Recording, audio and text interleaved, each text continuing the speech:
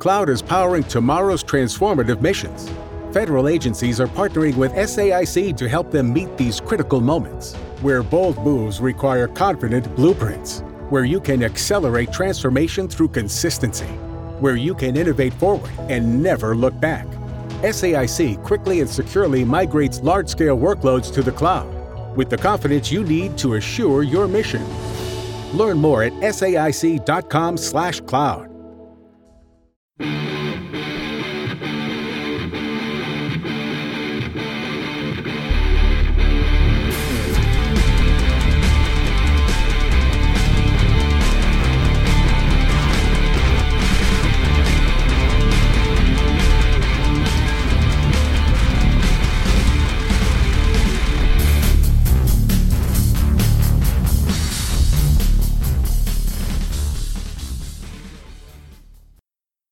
So let's just get to it. We've done an hour and 45 minutes of foreplay. So let's get into this. All right, first 5 minutes, they did not hold the fuck back. No, not at all. Okay, so we've already said spoiler alert, so we're just going to talk about whatever, but I definitely don't want to do it full-on chronologically because we'll be here for 2 more hours, but because it's a 2.5 hour long fucking movie. Okay, so let's talk about that first. 2.5 hours that doesn't let up for a second. It is, no. And I'm not even talking about action because there's a ton of it, but that movie grips you from, like you said, the first 5 minutes, and it doesn't let you go until the credits roll. And even then, it doesn't let you go. I would say that it is like Batman vs. Superman felt like a 2.5 hour movie. Whereas, no, that felt like a 5 hour movie in a bad way. Whereas it's like for me, I would watch a 4 hour, 5 hour Avengers movie. I'd watch, and when they finally release the second one that they haven't named yet, that I'm aware of, they haven't released the name of that, I think. I would, if they released a cut where it was both movies smashed together, no breaks, no nothing, and they just took that end credit scene and smashed it in the middle as like the bridge, I'd watch that. Would that be like a 6 hour movie? I'd watch that without hesitation. Right, and you go first going, you'd be like, oh shit, that was a 3 hour or that was a 5 hour movie. Right. I didn't feel like it because I was so sucked in.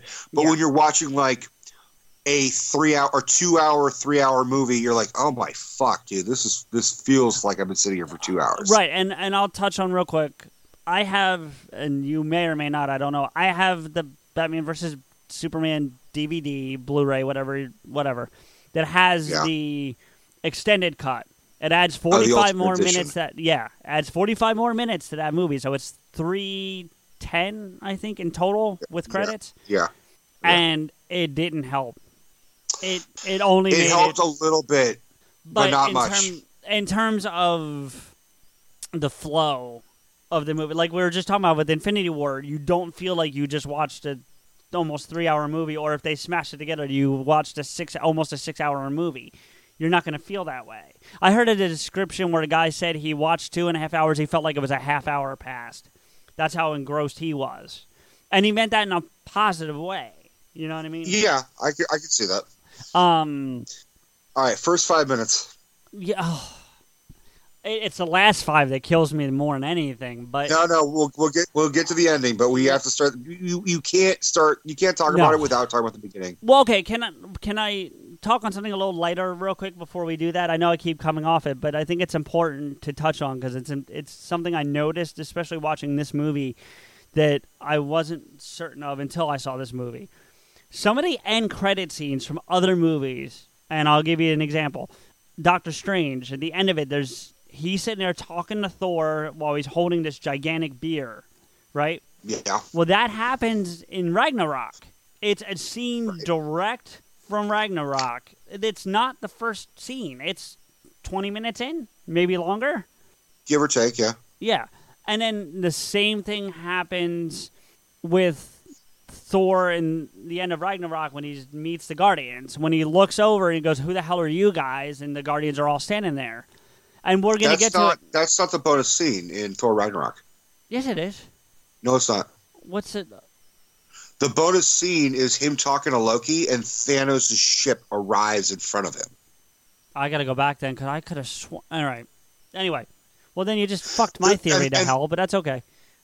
No, that scene that we saw was just in the trailer. I could have sworn it was also the bonus scene. All right, I can't argue with you because I don't remember, and I'm not gonna sit here and call you a liar if I can't prove it. So, but anyway, so back to the movie itself. Yeah, they're there, and do you want to start? Go, because I don't know even where to begin. All right, 5 minutes in, first 10 seconds, you hear like "Mayday, Mayday, we're being under attack." So you don't even see the Asgardian attack. It's already done. You just see the after effect of Loki talking to someone. And then the big reveal, it's Thanos. And Thanos is like, you see the back of him, and then he turns and he starts walking towards us, and he starts walking towards Loki. But he just very fucking casually picks up Thor, who we didn't even know was on the fucking ground with his ass handed to him. And I seriously thought they killed him pre-movie. And if they started that movie off with Thor dead, I was going to be mad. Even though you're like, all right, I saw the trailer and I know he's alive, but like, if they just kill off Thor in the beginning without even showing it, I'll just be like, Marvel's not fucking around. I might have walked out. I'm not going to lie to you. That might have been enough for me to just be like, you know what, fuck it. They're just going to say fuck it, too. They're just be like, everything you want. Well, they did. They fucking did. They were like, everything you want, no, fuck you. But by that point, they laid out such a meal, though, for lack of a better analogy, that you didn't mind that the dessert sucked. Yeah. But what because they do throw a giant double middle finger at everybody. By the end of this middle movie. Finger with a fucking gauntlet. Yeah.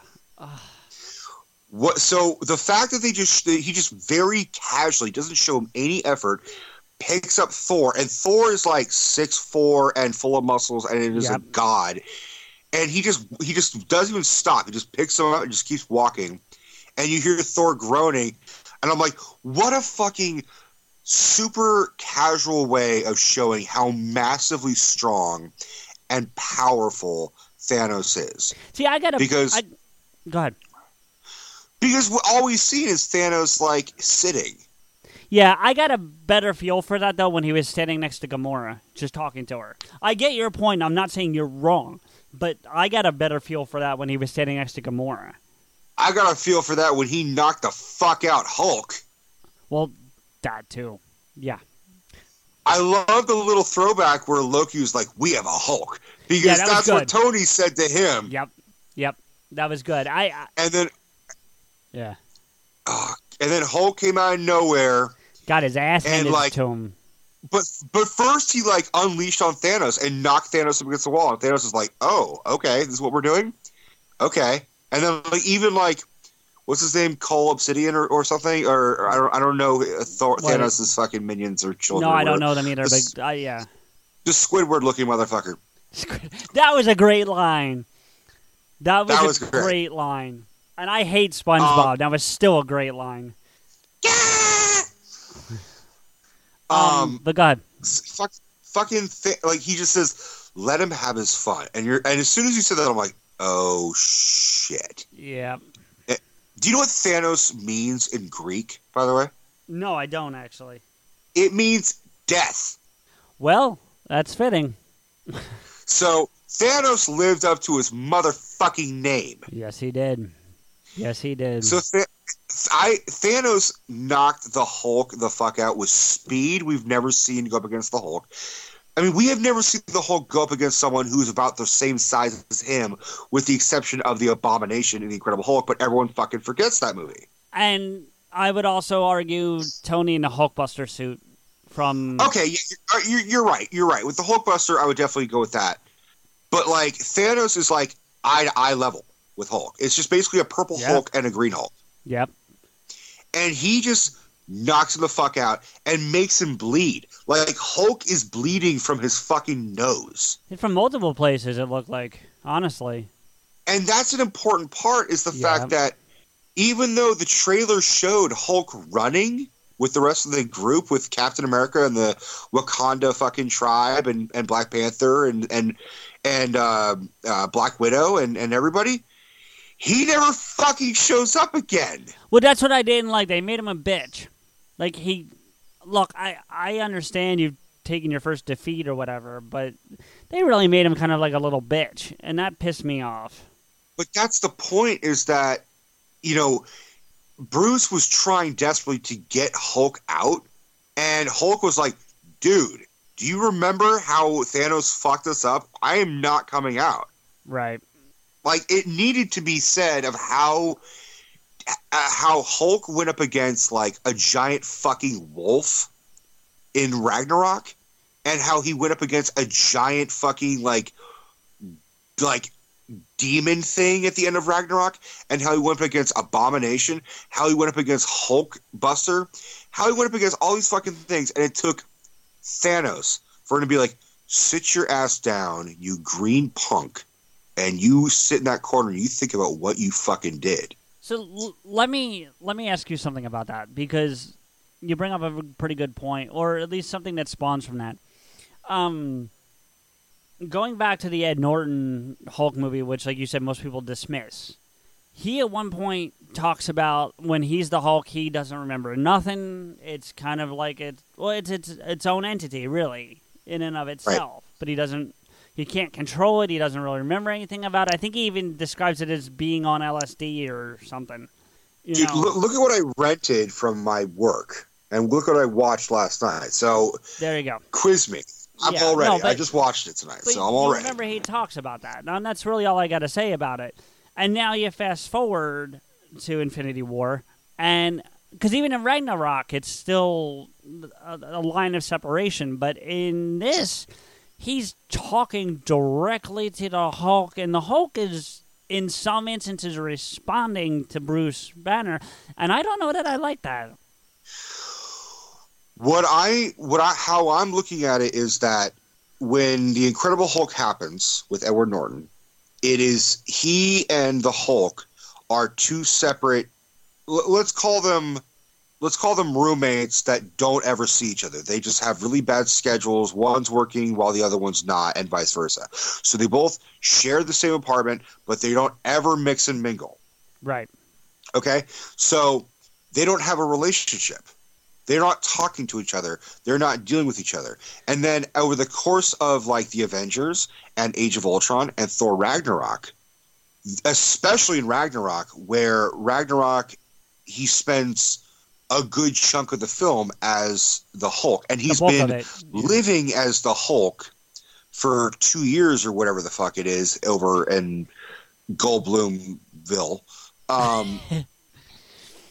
So now he's developing brainly. He's developing his own education. The Hulk is getting smarter. Like, I remember reading Mark Ruffalo said that in Infinity War, Hulk has the mindset of a 5-year-old.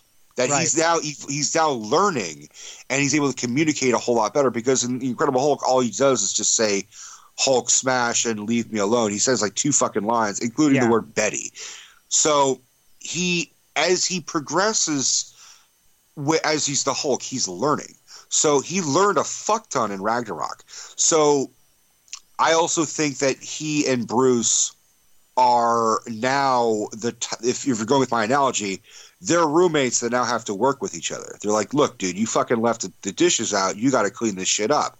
Like, we have got to live together. We've got to figure this out together. So I'm okay with them having a really kind of weird schizophrenic, bipolar, Two-Face, Dr. Jekyll, Mr. Hyde conversation. I'm fine with that, because it makes it more interesting. Because if, like, if it's just Mark Ruffalo screaming into a mirror and slapping his face, being like, "Come on, talk to me, come out, let's figure this shit out," it's just boring. But if he's like bitch slapping himself and Hulk comes out for a split second and screams and says no, and then goes back to Eric Bana, or not Eric Bana, Mark Ruffalo, then it makes it a little bit more visually interesting. Yeah. Which, by the way, two things. One, your apartment analogy, remind me to tell you about a really cool video game you would like, but we're not going to bore our people with, so I'll do that after recording. Number two. Okay. Better Banner Hulk, Norton or Ruffalo? I'm dismissing the Eric Bana thing. Fuck that. Oh, Ruffalo for sure, but I also did not hate Edward Norton's Hulk. I almost liked it better. I'm not discrediting Mark Ruffalo in any way. I like him as an actor. I think he's doing a great job. I don't dislike that they made the change. I get it, but I like that Norton. What is your question? Better Hulk or better Bruce Banner? Well, so you can't say better Hulk. Do you mean visually the Hulk, or do you mean like how the Hulk looks? Visually, I actually think he looked better in the Norton one, personally. I think he looked vicious in the Edward Norton one. Right. He looks a little too cartoony since they switched to Ruffalo, but that's not his fault. No. It's hard for me to pick a better Banner, but I'm leaning towards Ed Norton. But I just love him so much as an actor. I know I hear he's a pretty hard person to work with, but which is why we now have Ruffalo. No, I know that, and I heard he was asking for too much money, and he also and he's hard to work with, which is not the first time I've heard that. He also rewrote the script. Oh, did he really? I didn't know that. Okay. Yeah, I mean, they gave him a script, and he said, "Okay, I'll do one better," and he rewrote it. And that kind of like put Marvel being like, thank you, but we kind of had our own thing. He's like, no, we're doing this one. Yeah, and you don't do that to Kevin Feige. It's just a shame because that movie, the Hulk movie, is such a outlier now. It's a great movie. You like it, I like it, but it's such an outlier to the rest of the MCU, even though it technically is the MCU. Anyway, I think it's a better film than Iron Man 2, personally. I can agree with that. Yeah, I can agree with that. I mean, I love a good monster. I love the dynamic between. I love the fact that Tim Roth is in the MCU. Yeah. The whole thing is good. It's a good movie. And I would love to see the leader come back. I was really disappointed they did not bring him back. I also think but at the same time, I think if you put Mark Ruffalo in that movie as it's currently constituted, he doesn't fit. And again, that's not a shot at Ruffalo. I just don't think he fits. Do you think that's the main reason why they don't bring back Liv Tyler? Probably. That would make sense. Because it would just look so weird with yeah. People are going to be like, wait, when the fuck did this happen? And they'd be like, remember that? Remember the bastard stepchild of the MCU? That was that. Yeah, I think, except for the fact that the point you made about General Ross earlier, I think if they could forget that movie ever took place, they would do it. I really do. I mean, sometimes them recasting works out, and you don't even really think about it. Like, when I rewatched Iron Man, I'm like, oh fuck yeah, Terrence Howard is in this movie. Yeah, I like Terrence Howard, but I heard it's very similar to the Ed Norton situation. Is why he got replaced. I honestly, I've heard also that like RDJ, like kind of like I love RDJ, and I don't know if this is confirmed or not. I'm not saying this is true, but what I read and what Terrence Howard said was that it seemed like RDJ kind of like betrayed him. Mm. Well, I mean, and to be fair, the dynamic between him and Cheadle is much better. It really is. They play off each other much better than Terrence Howard. 100%. I think Don Cheadle is a better actor, and they have a better chemistry. It seemed like RDJ and Don Cheadle were actually friends, and it just seemed like Terrence Howard just kind of like I don't know, man. No, I see. I agree with what you're saying. I see where you're going, and I agree with it. He just doesn't fit as well. I said this in my Rico's rants of Iron Man, where Terrence Howard, I think, fits better in the DC world. Yeah, I could see that. Yeah. I could see him being like I think he'd actually kill as Spawn. Could be interesting. They are remaking the movies, so we'll see. I don't think they've announced who's doing it yet or who's playing Spawn. The rumor is Jamie Foxx. Oh no! Don't do that. No. Doesn't Terrence Howard sound a whole lot better now? Well, I don't know about that either. I would want to see. You can't do it, but the guy who plays Luke Cage in the Netflix series would be a good pick. You know, Idris Elba would be a good pick, but again, you've got him in this other universe already, so I don't know if you can do that. But anyway, I don't want to get too far off it, but yeah, So first 5 minutes. Yeah, we're 5 minutes. All right, go ahead. Loki dies. Yeah, dude. You know what? All right. You want to talk about Loki, so I'll let you take it from here. Loki is the most likable villain in the MCU. Hands down. I always found myself in some capacity rooting for Loki. I like him. He's devious, but especially when you find out his history or if you know his history, the being adopted, not letting him know that, finding out he was ripped away from his heritage. I get it. Like, I understand why he is who he is and the way he acts. And yes, there's times he's a complete asshole and you want to bitch slap him and be like, what the fuck is wrong with you? But at the end of the day, he's a not nice, but he's a likable dude. He's not. No, he's tormented. He's what? He's charming. But he's tormented too. And that's why. All right, we'll go this way. There are some, like you referenced the Joker earlier. There are villains in the world, and when I say the world, I mean like fictional world, that are just fucking evil. Their sole purpose is to be evil and hurt people and destroy. That's not Loki's purpose. It never has been. It's conflict for sure. You know, he's like an anti-hero. I think he was made a villain. Right. Because he starts as a good guy on Thor's team in the first Thor. But you got the impression that he was ready to strike. Like, he was really jealous. Yeah. And there was always going to be that underlying threat that, like, if Thor was elected king of Asgard, that Loki was always going to be there, knife in hand, ready to slit his throat. Right, but at the same time, like, all right, so he's the big bad in the first Avengers, right? He's the guy. He's the villain. I mean, I know there's some reference to Thanos and stuff, but really he's the villain, right?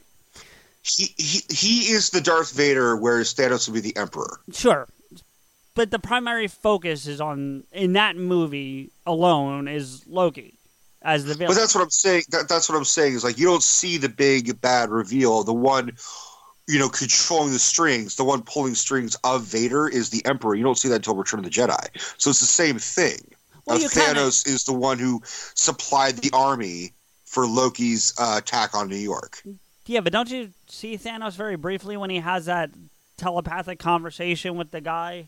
I thought you saw Thanos at some point. You saw the back of him. Right. Okay, but his existence is what I'm getting at.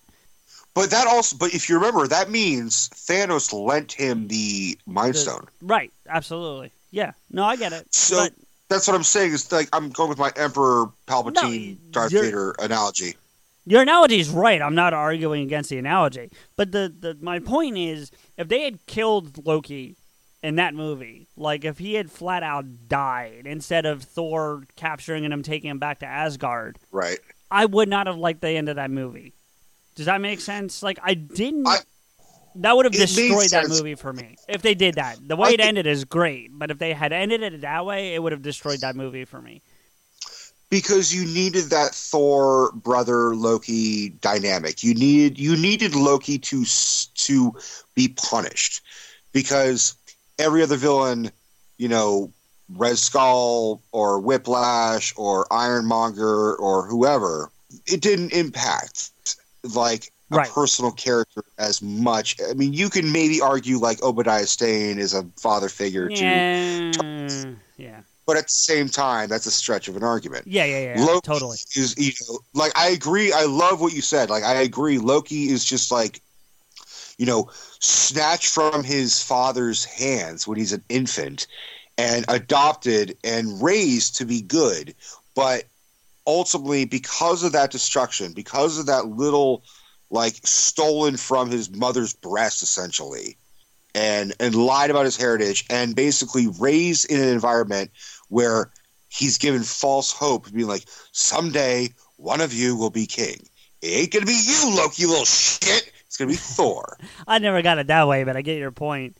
So to that degree, though, in Ragnarok and to a lesser point, the Dark World, you start to see a transition from Loki where he was in the first Avengers, where he's just angry and wants to hurt and this, that, and the third. Like, you start to see this transition to the anti-hero where you like him, you kind of want to root for him a little bit, and especially towards the end of Ragnarok, and especially at the beginning of this Avengers, I was like, you know what?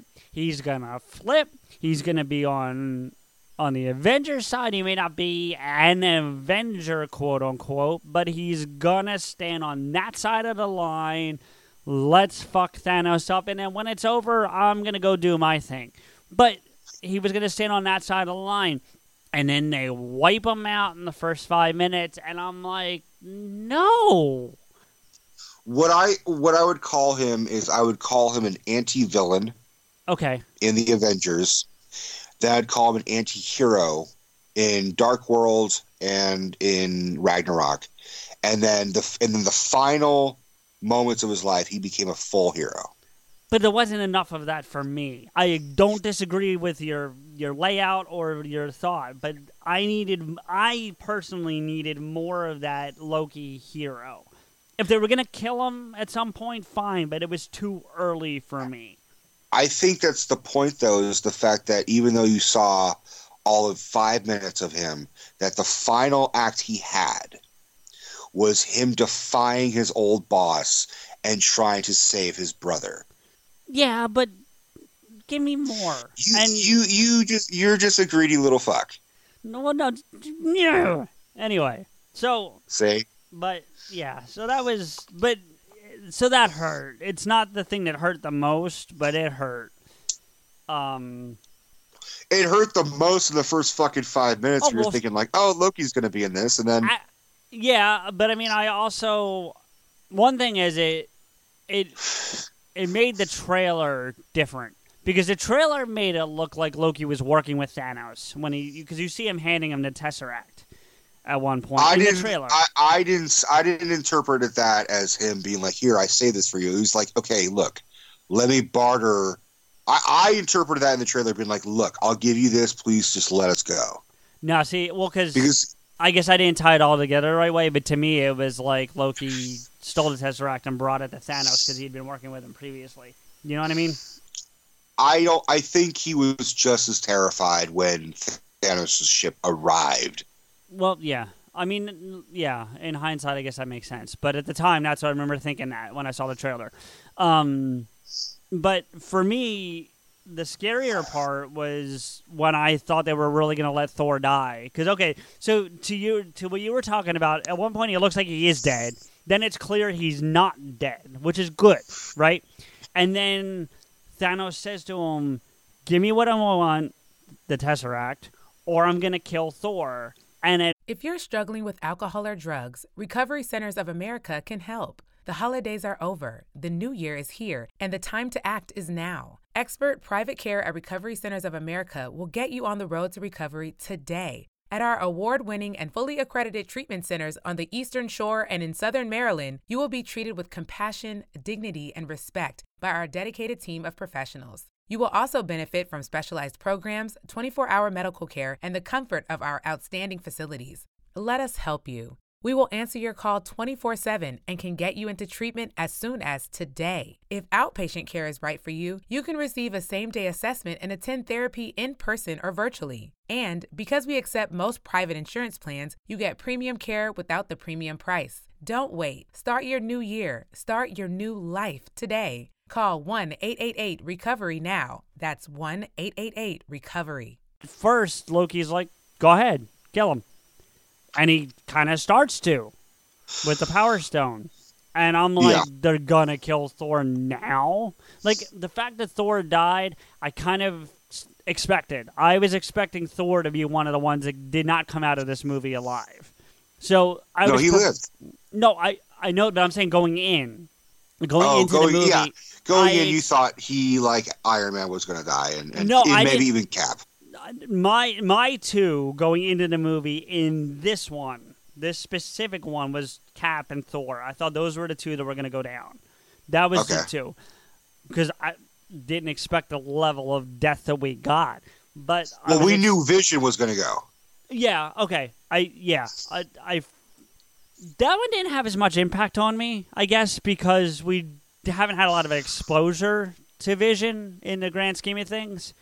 So that one wouldn't have impacted. Like, the ones I knew were going to impact me were the ones I thought, which were Cap and Thor. The ones we grew with. Exactly. Right. So I went into that expecting... But we grew with Vision because he was Jarvis. Well, that gets into a whole other thing that pulls us out of Infinity War for me, because I had an objection when they made Vision Jarvis. I didn't like that. I get it. I understand it for the flow of the story, but I personally didn't like it. Well, originally Jarvis doesn't exist as a android. No, but he exists as a character. Even in and of itself, he's still a character. But in the comics, he is a butler. He's known as Edwin Jarvis. Right, and I read that after the fact, but again, we're acknowledging that they're two separate worlds at this point. You know what I mean? So from just an MC... Go ahead. Yeah, Jarvis stands for, like, just a really something resourceful system or something like that. Like, Jarvis is an anagram. Is an anagram. Well, so's Friday, which I don't know what it stands for, but... But do you know what Veronica means, though? I know what it is. I don't know what it means, no. Veronica stands for Betty and Veronica. I was wondering if that's where it was going, but yeah, that makes sense. So... But, wait, so I went into it expecting that, and so when I saw him starting to kill Thor, I was like, okay, I knew he was going to die. Like, I'm thinking to myself, but not now. You know, give me some of the movie first and then kill him. Is kind not of for a second did I think it was going to happen.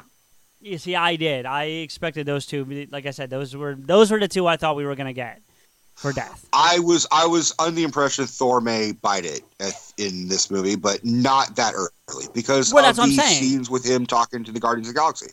Well, right. Look, and call me naive or right or wrong or whatever. I went into the movie trying to forget everything I had seen trailer-wise. Do you know what I'm saying? Sure.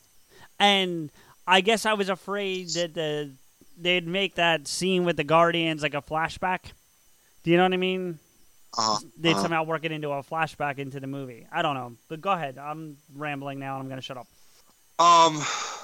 So I will tell you the death that didn't impact me, but I know impacted other people because I've talked to other people about it, was when Heimdall died. Yeah, I mean, it sucked, and I felt for Thor, but I got to agree with you. I'm with you on that one. But can we just say for 1 second that all of Thor Ragnarok didn't mean anything because all of Asgard, like, they made a big point, like, Asgard's not a place, it's a people. And right, and then they all wiped that out people the is dead. Yeah, it kind of did wipe away a lot of the point of Ragnarok. It really did. Yeah. I mean, Heimdall's dead, Loki's dead. Well, Loki wasn't Asgard. Well, yeah, whatever. He's Asgardian. But, like, yeah. The only one that's around is Thor. Speaking of Loki being Asgardian, the one thing I did like they let him do before they killed him is because he refers to himself for the first time in a while that I can remember as Odin's son. Yeah, I like that. And he said it was such like redemption and like guilt. Yes, yeah. There was a sense of, I think he knew he was going to die, and it was his way of making peace with Thor by saying. I mean, I as it was happening, I knew it was going to happen, but like I didn't know it was going to be. I honestly thought maybe he would get like a knife in. I thought he was going to maybe get like one good stab into Thor, then Thanos. Right. Then Thanos would grab him. Yeah. But yeah, it's not what we got. Real quick. Yeah. Go ahead. No, go ahead. No, just on a separate note, I'm playing the new God of War, which is for the PS4, for those who don't know. And I don't know for certain yet, but they're laying it out that Thor is the big bad in this game. And I'm struggling with that because I think of Thor as a hero. Now, I don't know that that's going to be the case, but they're laying it out like it is. So I'm not spoiling anything for anyone because I don't know myself. I'm giving you my interpretation of what I've seen so far. But I haven't. I mean, I played the first. I mean, I haven't finished it, but I played a couple of the earlier God of War games, and I enjoyed it, but I never got into it. It's just one of those games that I started and then I just sat down. My argument is that, especially for the old mythology gods like Norse and Greek and Roman mythology gods, they're more bloodthirsty. Like Zeus, for example, is a complete motherfucker. Oh yeah. I'm very well versed in Greek mythology aside from those games. So yeah, I know he's an evil fuck. So Thor, you could argue is just the Norse version of Zeus. Well, no, he's more in some ways. He's the Norse version of Ares. You're right. Well, Ares is the god of war. Right, and so it makes sense. I'm just saying, my point is that I've grown to like Thor because of Thor from the MCU in the comics, so to be fighting Thor now is a little odd for me. But anyway, I don't want to stray too far. I just thought I'd point that out because I do find it to be an interesting dynamic. So now Hulk gets transported to New York. Yeah, I have to ask you about that, right? That's the one of the things that didn't make any sense to me because he got transported via the Rainbow Road, Rainbow Bridge, whatever it's called. I'm not dismissing it, but I thought you needed that machine and that specific sword that what's his? You just said his name a minute ago. Heimdall wielded to activate that. So how the fuck did they do that? That was it implies that the sword and everything may have just been another piece, but Heimdall had all the power. Right, but and maybe I misinterpreted, but to me, Thor activated it, not Heimdall. No. Look at it this way. The sword is just the key, but since the lock is already broken, and the key, you don't need the key anymore. All Heimdall did was just open the door. Right, but it was Thor who yelled something before the Rainbow Road came through, not Heimdall. Heimdall was already dead. No, Heimdall whispered. He said, because I saw it twice. I know you're missing, but he said, old, whatever dark magic I have left in me, let me use it one last time. And then he opens the portal. I remember that, actually. So, okay, I get it. And then Thanos stabs. He said, that was a mistake. And then he kills him. Right. Okay, and then Thor says something, and then the Rainbow Road hits, and I think that's where the disconnect happened for me, because now that you're laying it out that way, I see it, but I think that's where the disconnect happened for me. Thor says you're going to die for that. Right, but I don't think I connected the two acts together, if that makes sense.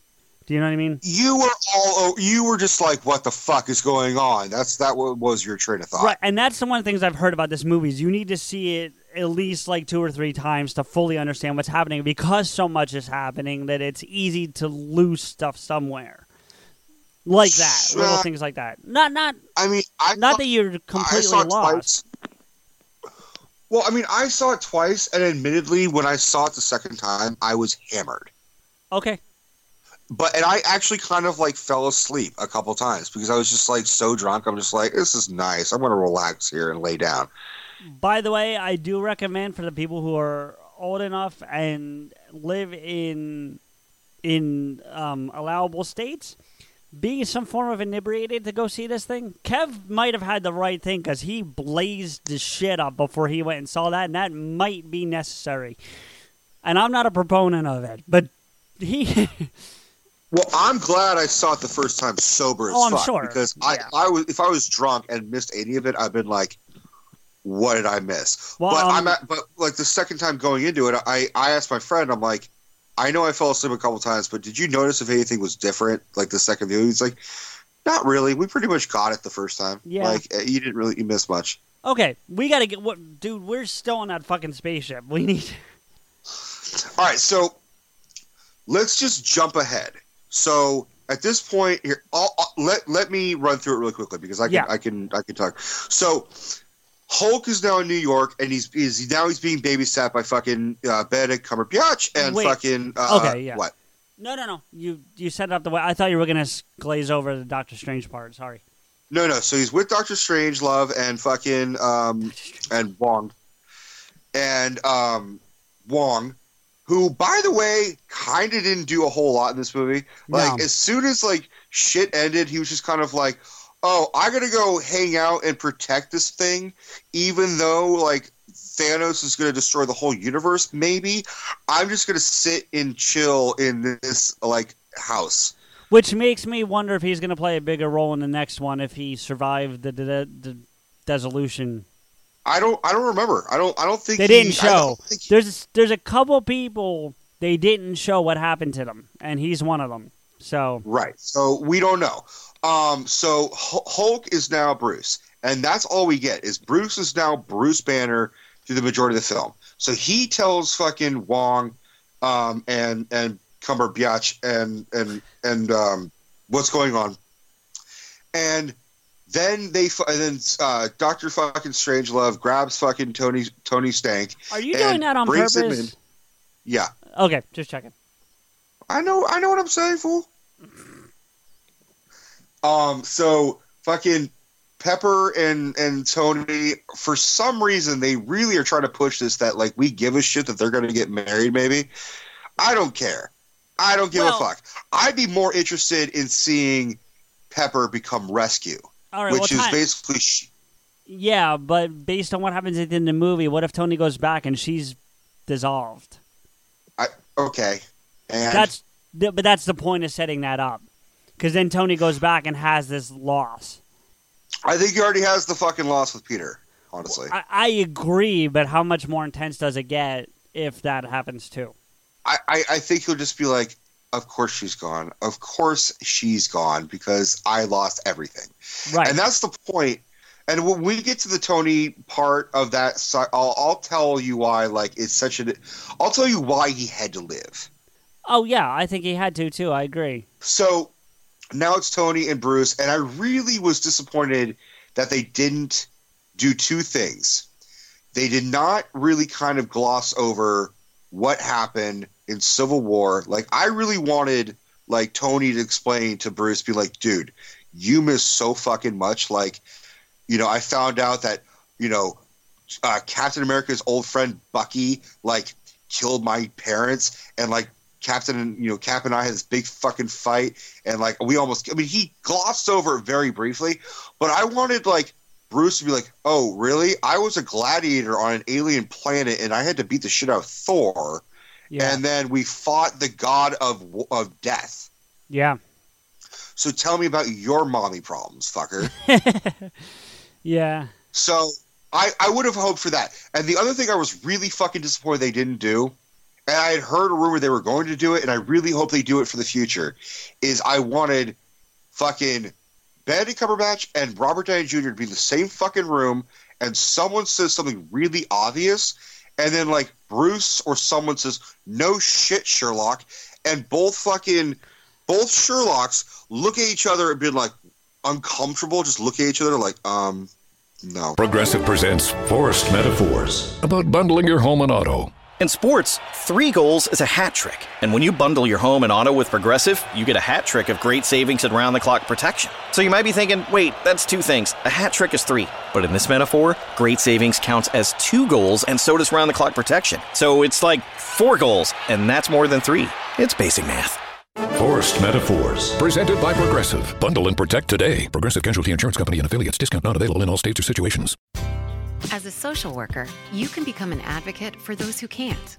Earn your master's in social work degree online to learn strategies to connect diverse populations with the critical resources they need to improve their well-being, whether it's in a hospital, community service agency, or another setting. What do you think making a difference as a social worker looks like? GCU offers over 250 high-quality online programs like this one. Find your purpose at Grand Canyon University. Visit gcu.edu. Yeah, but they're never going to do. I mean, that would be a cool moment, but that wasn't going to happen. I had heard rumors it was going to happen. Oh, really? Okay. I had not. I had heard they had filmed it, but for some reason it just wasn't in the movie. I love the dynamic between Cumberbatch and RDJ. I thought they had great chemistry. Yeah, I agree. So, go ahead. I'll let you know if that's on the deleted scenes when I get it, because I pre-ordered it 4 days ago. So. Jesus. So, jumping ahead, at the same time, Thor is now a new member of the Guardians of the Galaxy. He gets picked up, and he's all knocked the fuck out, and he, is talking to all the Guardians. He's talking to Star-Lord, and we will talk about fucking the douchebag of the galaxy, and fucking Gamora, and fucking Drax, and fucking Rocket Rabbit Raccoon. And I'm guessing you Groot. Don't like Star-Lord? I think Star-Lord became easily one of my least fucking favorite characters for that one fucking part. Okay, for a part, I get it, but you don't dislike the character as a whole, or you? No, I think Chris Pratt is charming, and I think Star-Lord, especially for his movies, is great. Okay, and just asking. I'm not gonna lay him as the biggest fucking waste of breath in the MCU now, because he royally fucked the fuck up. Yeah. But he did royally fuck up. Yeah, no, I agree. Deb, when I came home last night, or yesterday afternoon, Deb asked me first not to tell her anything. And by the end of the day, she asked me to lay out the whole damn movie. So I did, and I talk about that point, which I'm sure we'll get to in a minute. But on one hand, if it happened, it had to happen the way it happened, with them almost getting the gauntlet off his fucking hand. Because if they had done it that early, the movie would have been over half an hour beforehand. Right. Agreed. And at the same time, Peter Quill is a very emotional character. Well, yeah. He gives into anger very easily, and he just reacted. At the same time, fuck you, Star-Lord. You ruined the goddamn... You are not a guardian of the galaxy. Not anymore. Not anymore. I would actually argue, though, that... And we could do this later, maybe, but... If they had gotten the gauntlet off, you could have kept the same length of the movie, and it would have been them trying to keep the gauntlet from him and securing it in a place where he can't find it, like that prison that's underwater or whatever. You know what I mean? Sure. And then the second movie could have been Thanos trying to get the thing back. That's, But you could also argue the same thing, like Doctor Strange could have just froze Thanos. Yeah, I mean, in a time loop. Or put him in a time loop, or just freeze him. Pause his ass. Yeah. Well, maybe he's too powerful for the freezing thing. I don't know. But anyway. I don't know. Maybe because he had the other Infinity Stones, that wouldn't have worked on him. Like the Reality Stone, I think, would have stopped that, personally. Sure. I think you're right on that. So on one hand, yeah, I understand Peter, being human. But at the same time, I also fault him for everything that happened at the end. That the last 30 seconds of that movie is not just his fault, but also the fact that Thor has really shitty aim. Well, I don't know that he's got shitty aim. I just think he thought it would have the same impact that the other target would have had, and it didn't. And so I don't know that he's got shitty aim, but I get your point. He also could have just cut his fucking hand off. Yeah, I mean, look, there's a lot of things that could have happened, and if we sit here and dissect everything that could have happened, we'll be here till next year, which would be great because then we'll get the movie back. I acknowledge Thor fucking flying from like 50 feet up in the air and having like a giant laser aimed at him and him still coming down with enough force to stab Thanos with a fucking battle axe in the chest is fucking impressive. So I don't give Thor too much shit. Yeah. All right, so let me back up. So now Thor needs a new goddamn weapon. He gets it from a giant dwarf.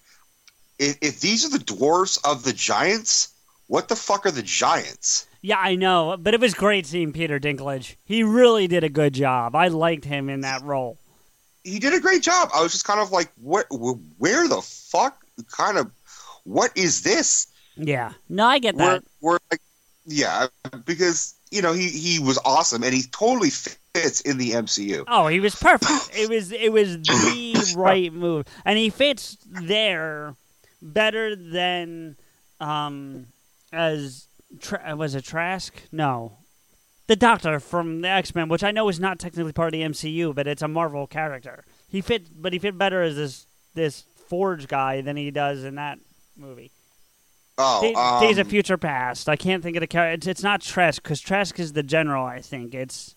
Or maybe it is Trask. It is Trask. It's Bolivar Trask. Yeah, but he fits better. I had completely forgotten. That's how like surprising it was. It's like I had forgotten that he was in Days of Future Past. Yeah, he's not good in it. I mean, he's good because he does a good job acting, but the character doesn't fit. He doesn't fit that role. It's not a shot at him. It has nothing to do with him being a little person. Well, it kind of does, but that's not his fault. That's why he was cast. Yeah, and that's not the reason to cast that role. I'm sorry, it's just not, because there's nothing that indicates that Trask was a little person. They did that because of his fame coming off of Game of Thrones. That's really why they. But also because he viewed his little personness, his dwarfism, as a mutation.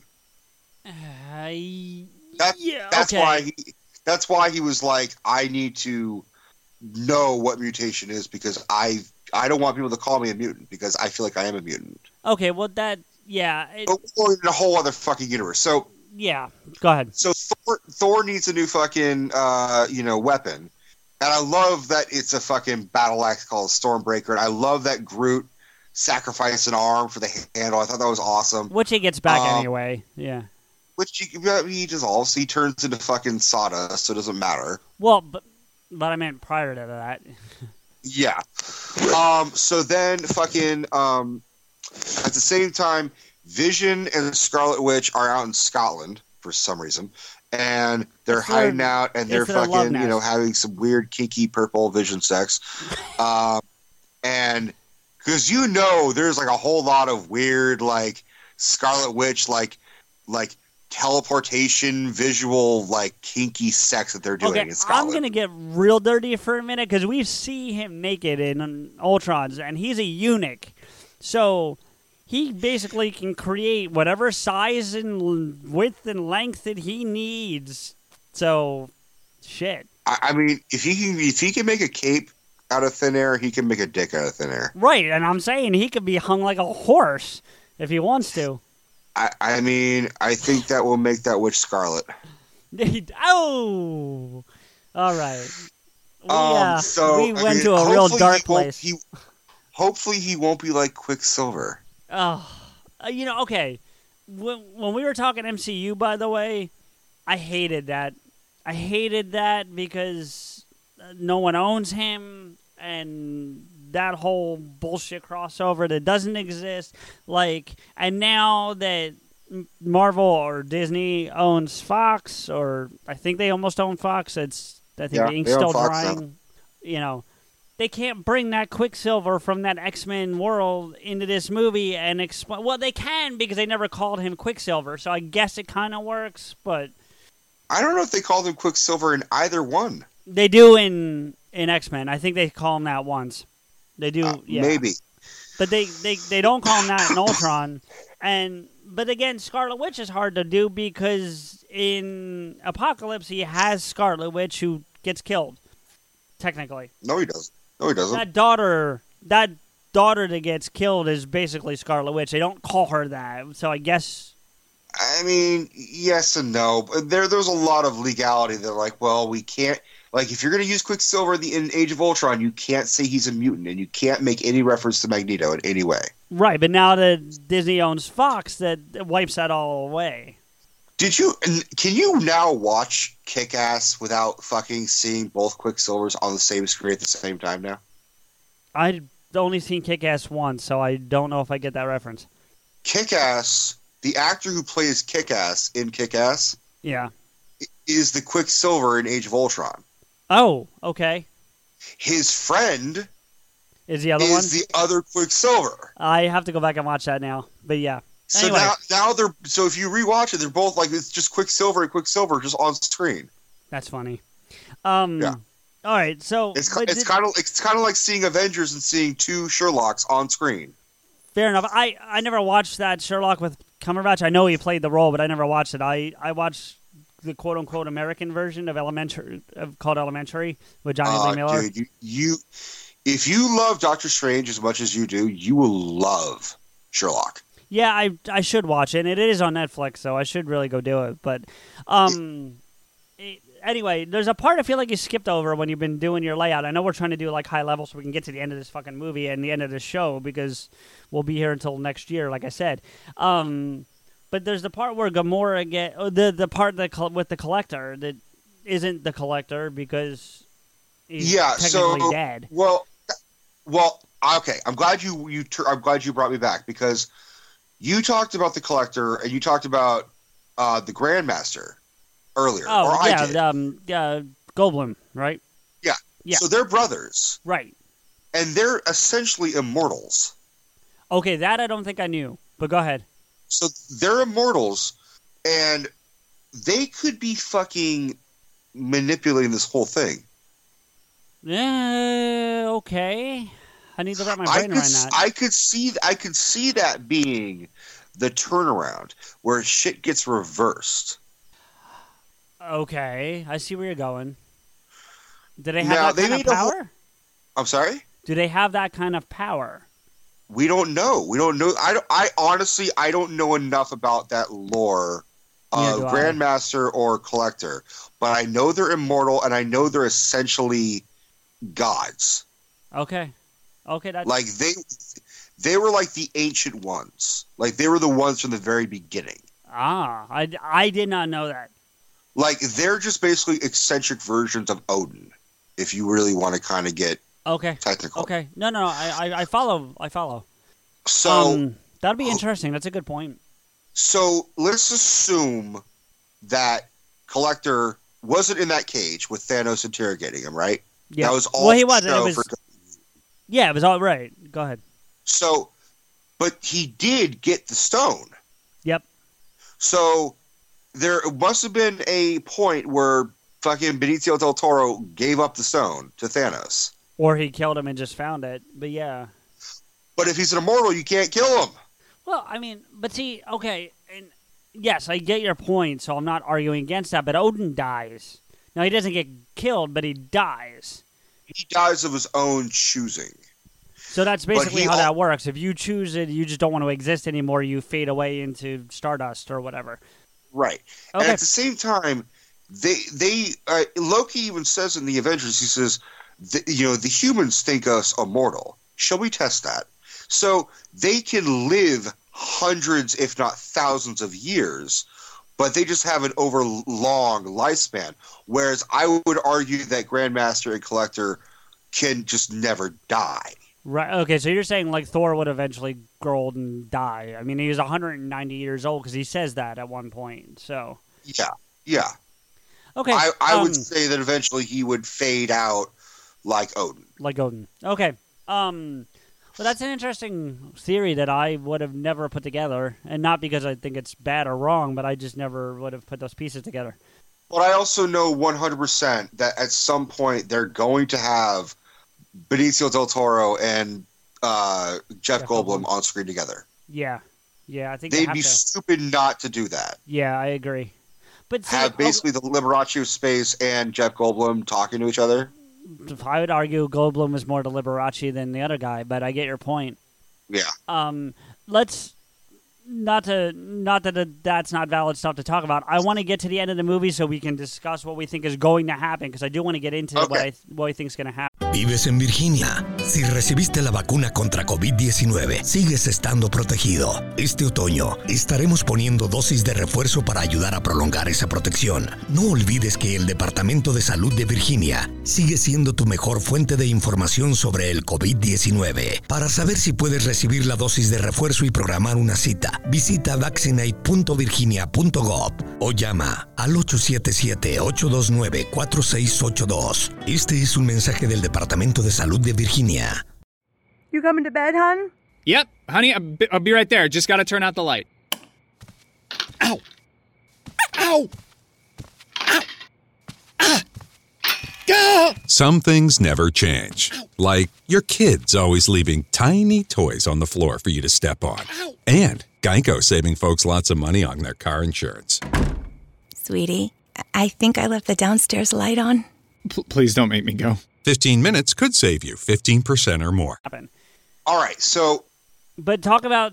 So look, can I pick up the story for a few minutes and then I'll kick it back over to you? Sure. So they go to get the Reality Stone from the Collector. It turns out to be a show. Gamora thinks at one point that she's killed Thanos because of the Reality Stone. She gets a shot in and stabs him in the throat and then in the heart with apparently a double-sided dagger that he gave her 20 years earlier or whatever it was when he takes her off her planet. And that's the first time for me that I felt an odd connection to Thanos because while, yes, he was killing half of her planet, he showed what looked to be, and I still feel to be, genuine feelings for Gamora and her well-being as a child. Yeah. And it was a kind of a touching moment considering what was going on behind them. Like, as that touching moment's going on, they're literally wiping out half of her race. And he shields her from it. Yes, he does. And that was the thing that was intriguing to me, that I don't want you to be scarred by seeing this, even though she's hearing it. And she probably is not too young to not realize something bad happened. Maybe not the exact thing, but, you know.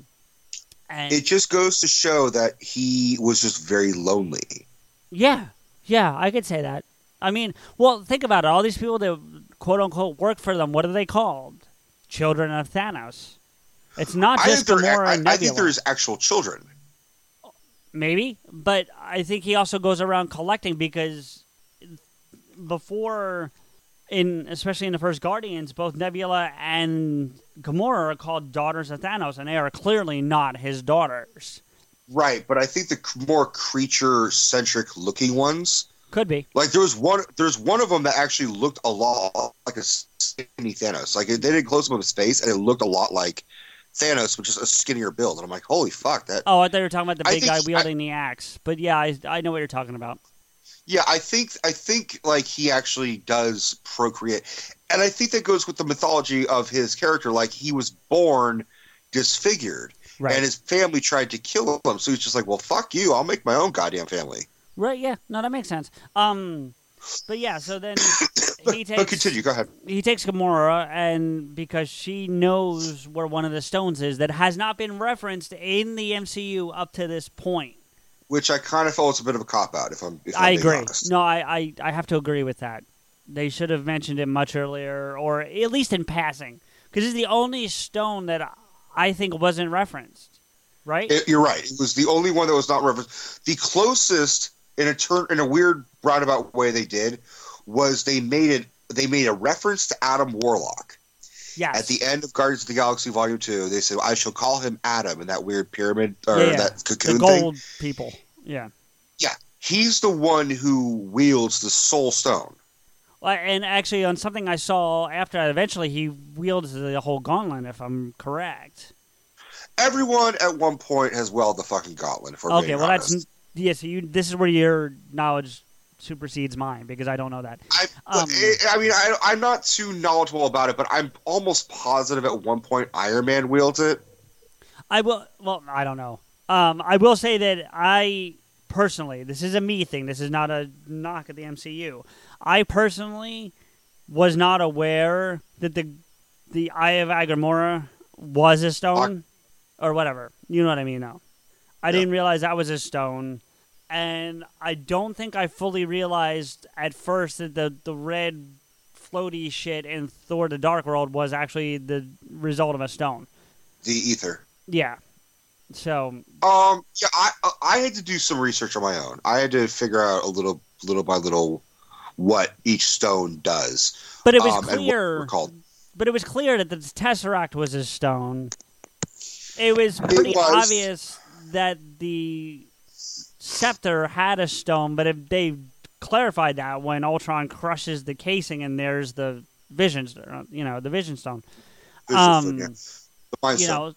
The Mind Stone. Yeah, I'm sorry. So the Soul Stone, I thought was a cop out, but at the same time, I was like, okay, whatever. And I'm glad you're bringing this up because you said like a little red character or something red comes back. Yeah. I had a theory from day one that I said Thanos is going to bring back the villains, all the villains. Okay, I was wrong, but he brought back one of them. But I don't know if he brought him back. I don't know that Thanos did that. I think some other mystical power that's not being explained to us did that. The theory is that Odin did that. That's feasible. I would give more credibility to that than Thanos having anything to do with it. That Odin kind of like interfered with the Tesseract and transferred Red Skull to wherever the fuck that was. I'm kind of I want to know a little bit more backstory about how the Red Skull became like a floaty fucking death dude. Yeah, well, I mean, I don't know that he's like it looked floaty, but I wonder if it's his full form under the cape and you just can't see it. But that's neither here nor there. That's not Hugo Weaving coming back, by the way. That was not Hugo Weaving. Wasn't it? Well, then whoever did it did a really good job because I couldn't tell. That is an impersonator named, I think his name is Ross Marquand. Okay. And he is such a great impersonator that, like, when I was watching, I was like, that doesn't sound exactly like Hugo Weaving, but it's a pretty spot-on impression. And I looked it up, and I'm like, oh, fuck, I was right. Well, and you being the person who does impersonations, I would expect you to pick something like that up. To me, you could have never told me that, and I would have put money down that it was Hugo. So yeah, Hugo didn't want to do it. He didn't want to come back. He was just like, I'm done with it. Yeah, and unless he's going to become, that character's going to become a major player beyond that sequence, I can't hate on him for that. That's fine. I think there was plans on him being a major player, and then he made, like, I didn't like being under all that makeup. I didn't like, I did it for the money or blah, blah, blah. And then they said, well, fuck you then. We'll just, like, not have you. Yeah. Well, I mean, and if that's the case, that's a shame, but then so be it, and they're going to go on. But then, so they go to get the stone, and as soon as he said a soul for a soul, I knew what was coming. Oh, so did I. And I was like, don't do it. There's got to be something else. What cinched it for me was when he turned, and she said, really? Tears? No, the fates have laughed at you because you don't love anybody but yourself. And then when fucking not Hugo Red Skull said he cries not for himself. Yeah. I know. As soon as they said it, I knew. One of the things we kind of glossed over that's important to that scene is that a few minutes prior, 5 minutes maybe, there's a really good, they're not on Titan, I guess they're on his ship. And there's this interaction between Gamora and him, and they're kind of talking about their past and how much he really does genuinely care about her, Yeah, he calls her little one. And it was really kind of touching. I mean, I gotta say that. I mean, then it gets kind of dismissed a little bit because he's ripping Nebula to pieces to get her to release the location of the stone. But she was the black sheep of the family. Yeah, and it sucks for Nebula, but I mean, and there's a game that I play, there's Telltale series where it's kind of like Okay, you look like you know what I'm talking about, but there are these I know it. Yeah, well, just for our listeners, there's this choose your own adventure style game, and there's one for Guardians of the Galaxy, and I've been playing through it, and they really, well, it's not officially linked to the MCU. They're staying within that realm, and there's a real good arc about Nebula.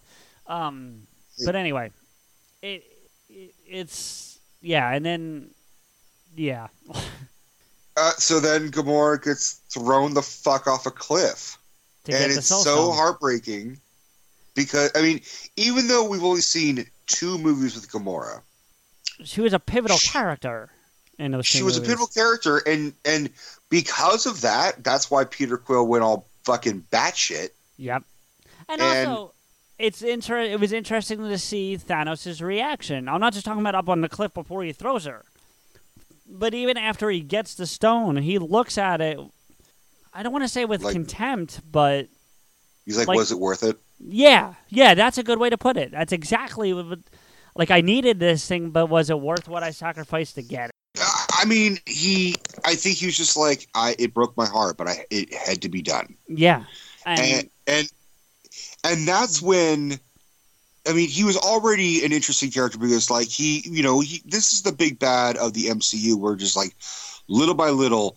They pepper him in at the end of the Avengers, the end of Age of Ultron, and he has a small little cameo in Guardians of the Galaxy. So we were getting little hints of, like, who the fuck is the older brother of the Goonies going to play?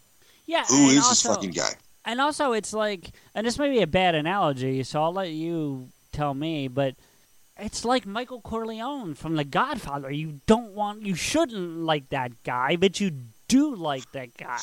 I agree. I mean, I would say he's like Tony Soprano. I would go with that analogy that he's like Tony Soprano, which is he's a criminal, he's a murderer, he's a thief, he's vicious. But you don't hate him. You want to hate him. Yes, but you can't. You find yourself not hating him. And that to me is a compelling villain. Yeah. Whether it's Don Corleone or Tony Soprano or Darth Vader or even going like what I was talking about fucking 3 hours ago. Sorry. A villain is only as compelling as if you can relate to them. Yep. Because if they're just straight up bloodthirsty, they're boring. Yep. I can agree. If you could see some humanity and tears fall from their eyes, it makes it more than this is just a bad guy. This is someone who feels. Yeah. And that's the whole point, is that he feels so much that he's willing to wipe out half the universe to save the universe. Yep. And that goes back to like you said, your point about the villain sees their good in their actions. Yeah, I mean, he's just trying to do what's right because he's like, no one else will have the balls to do this. Totally. You know, they call me the Mad Titan, but I'm the only one who's willing to do everything to save everyone. Yep. And he even says, like, when he tells Gamora, like, when I wiped half your planet, they're now having like fucking. There's never a child with an empty stomach. They eat every day, and they're happy, and they are overjoyed. And he said, and the reason why is because his planet is decimated. Titan is just a room, and he's just like, I wish someone did this for me. Yeah. He goes to the fact that like he made it. I mean, it's amazing that we are literally arguing and condoning what he did. Yeah. At the expense of the entire MCU. The entire MCU is now forever changed. Yeah, totally. Unless your theory is right, where they can rewind something. Well, now we're getting to the final pinnacle. Well, before we do that, there's a part I think we need to touch on that we skipped, and I don't know if we did it intentionally. I know we didn't do it intentionally, but the Thanos' ship comes for the Time Stone, and the scene changes, and you see an arm, and the hair on the arm pops up, and they zoom out, and it's Spider-Man sitting on the school bus with all his people, Ned sitting in front of him, which, by the way, and I don't want to dive back into the other movies, might be one of my favorite ancillary characters in the entire MCU. Ned cracks me the fuck up. That kid is hysterical. I love him in Spider-Man Homecoming, and I'm glad they gave him one little role because he said, like, I need you to distract him. And he thought it doesn't even seem like Ned heard what Peter said, that he needs a distraction. He just looked outside and saw an alien space, like, we're all going to die! Because that was his first initial reaction. Right. And what's even better is, like, throughout Homecoming, Ned does things, and Peter shoots him these looks like, what? And he did it again then. But in that way of, like, he's my best friend, the crazy fucker. But it's that look, like, only I could love this guy. You know what I'm saying? Yeah. And it's not a shot at Ned, because he's a very lovable character. But he just shoots him these looks, and he does it again there, and then he swoops out the window, and Stan gets his cameo, and I'm not discrediting Stan, but we already gushed all over Stan, so he's got his love. You know, I love the hair raising on the arm. Yeah, that was great, because we never got any of the spider sense in Homecoming or Civil War. You really didn't get it. I thought that was a brilliant way of doing it. Yep, I agree. I think it was perfect. So he swoops out, and then he goes after the ship. He meets up with Tony. Tony says something to him about something about the ship. I forget, but anyway, it gets him up on the ship. So it's like they're trying to get an expensive jewelry, a necklace from a wizard. Protect the wizard. Yeah, protect the wizard. So he goes up on the ship to try to help Doctor Strange, and then as it's getting higher into the atmosphere, Tony realizes that he's still up there and goes after him. But then Friday, launch 17A, and this pod shoots out of the Avengers thing up in upstate New York and flies out, and you get the Iron Spider. Oh my God, it was so beautiful to look at. I loved it. And it was cool because we had seen the tease of that at the end of Homecoming, if you recall.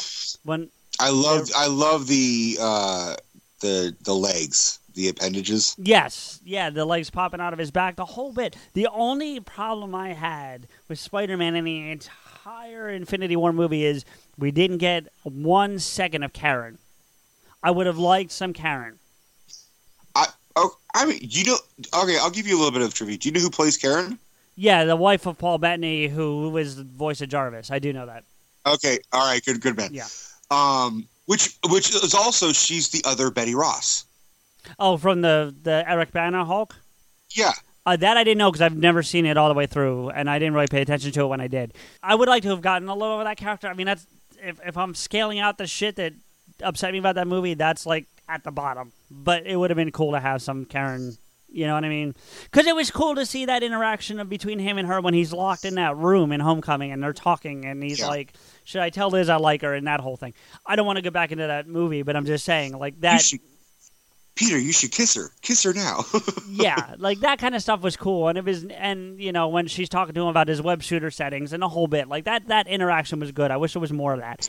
On the flip side, you know who I missed was fucking Marissa Tomei. Yeah. By the way, I really don't want to jump out of Infinity War too much. She looked amazing in Civil War and did not age well into Homecoming, and it was only like in real life a year. So what the fuck? I don't think they aged her too much. I think they just add glasses. No, she looks bad. Go back and watch her for the 2 minutes she's in Civil War. I literally just rewatched Spider-Man Homecoming at work today because we're playing all the MCU movies. Sure, makes sense. She still looks like a fucking Italian fox, man. Not as good as she looked in Civil War. Go back. I'm telling you. I'm telling you, Marissa Tomei is Italian royalty. No, I know that. I think she always will look amazing. You will never sway me on that. I'm telling you, man. I rewatched Spider-Man Homecoming today, and that part where she's teaching Peter how to dance, I'm just like, ooh, fuck.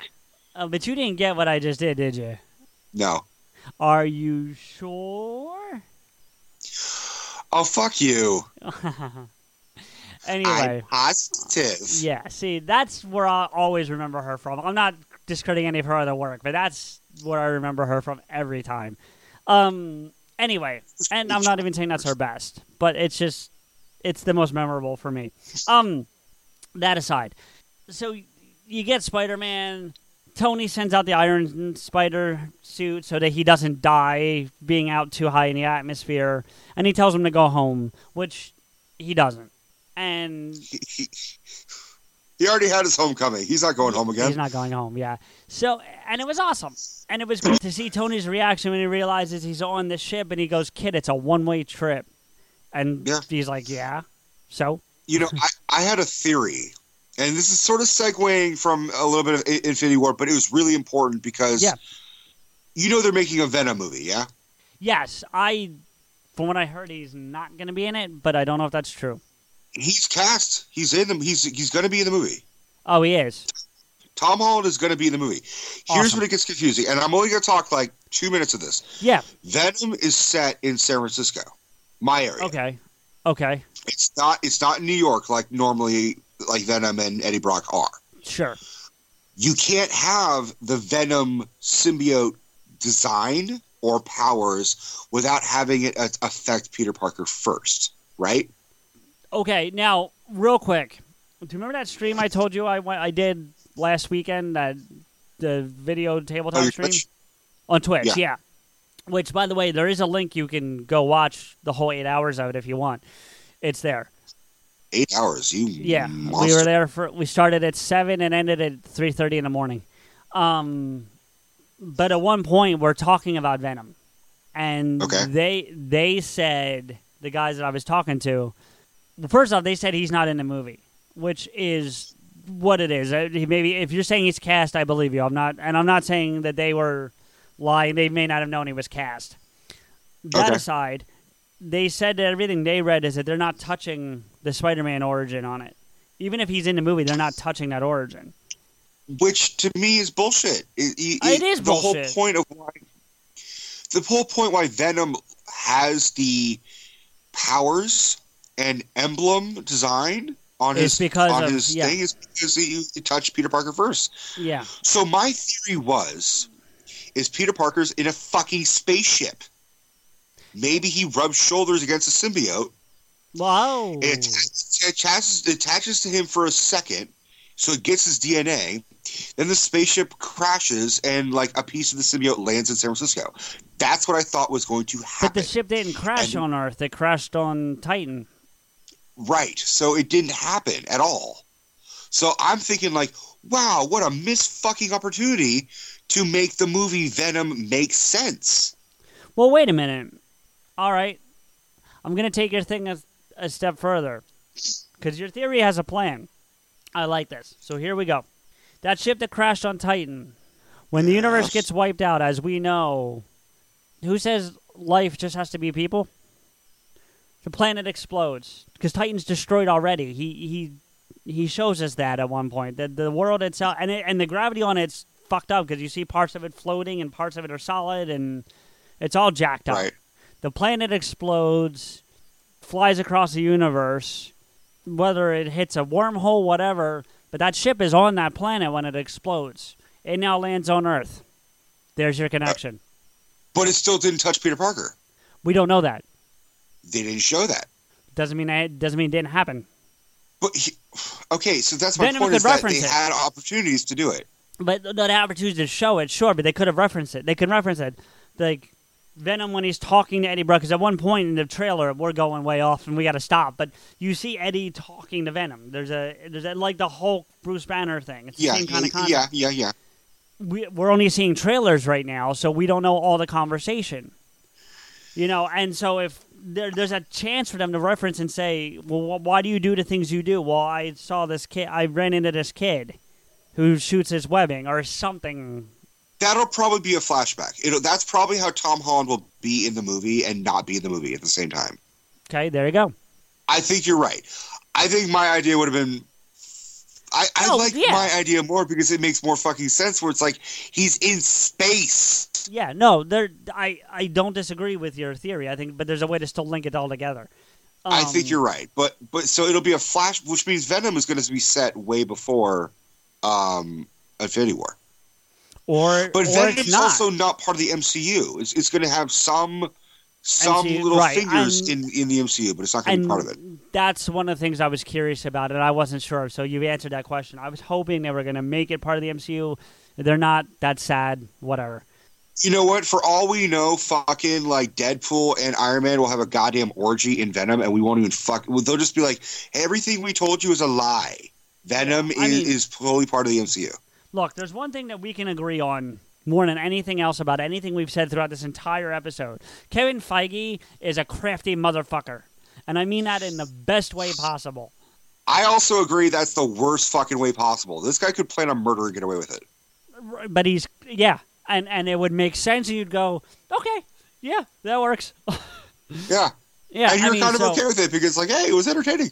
Okay, so look, we're at the 3 hour 10-minute mark already. Okay, so we're at the final stages. Thanos snaps his fucking fingers.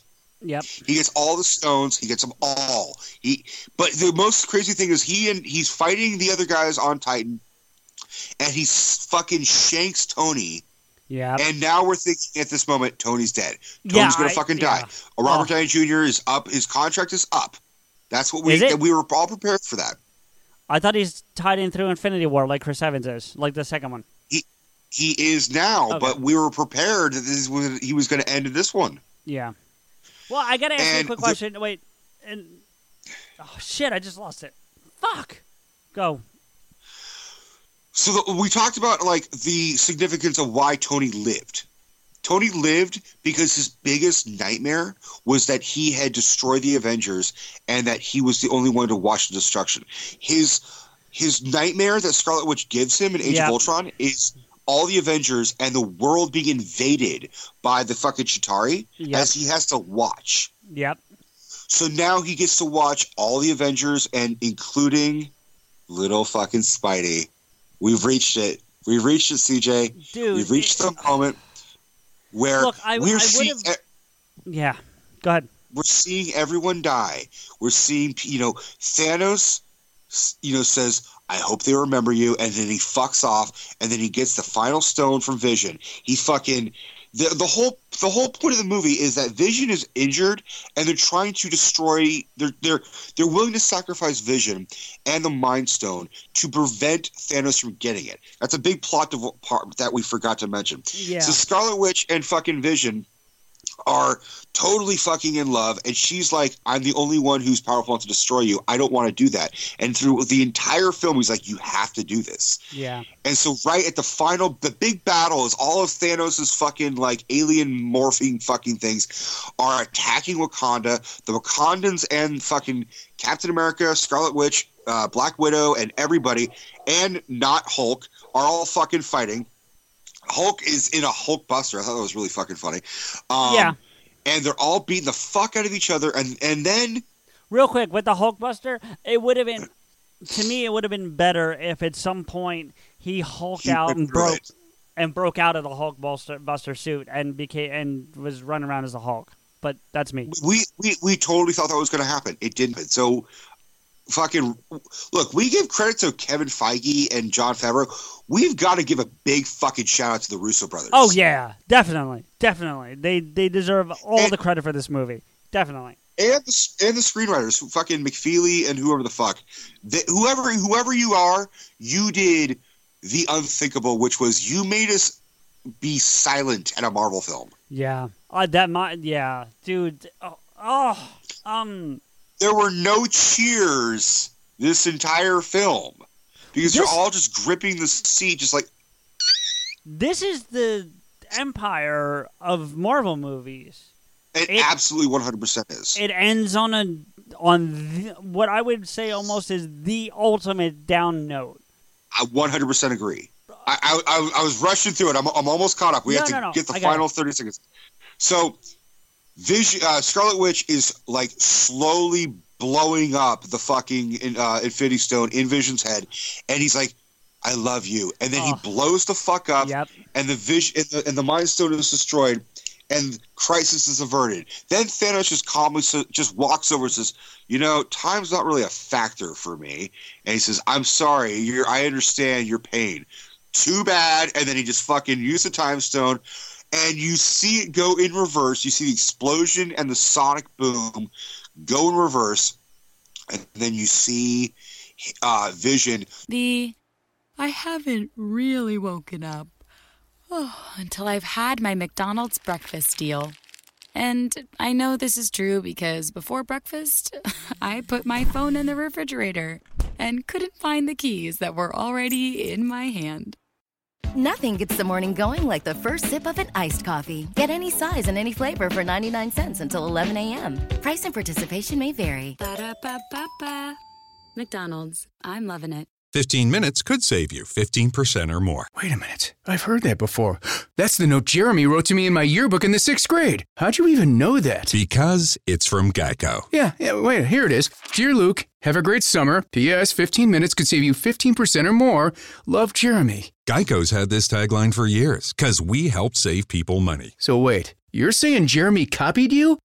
Yeah, that actually does sound like something the J-Man would do. Geico. 15 minutes could save you 15% or more. Slowly morph back together, and the Mind Stone morph back together, and then his eyes open, and Thanos grabs him by the fucking throat, and poor fucking Vision is like, I'm free, I'm okay, and then he's like, oh, fuck, no, are you kidding me?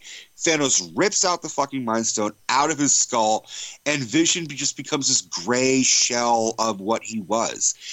And that's all the deaths that happen, apart from the big bad that we are avoiding talking about, this is the one that really kind of like, oh man, this was brutal.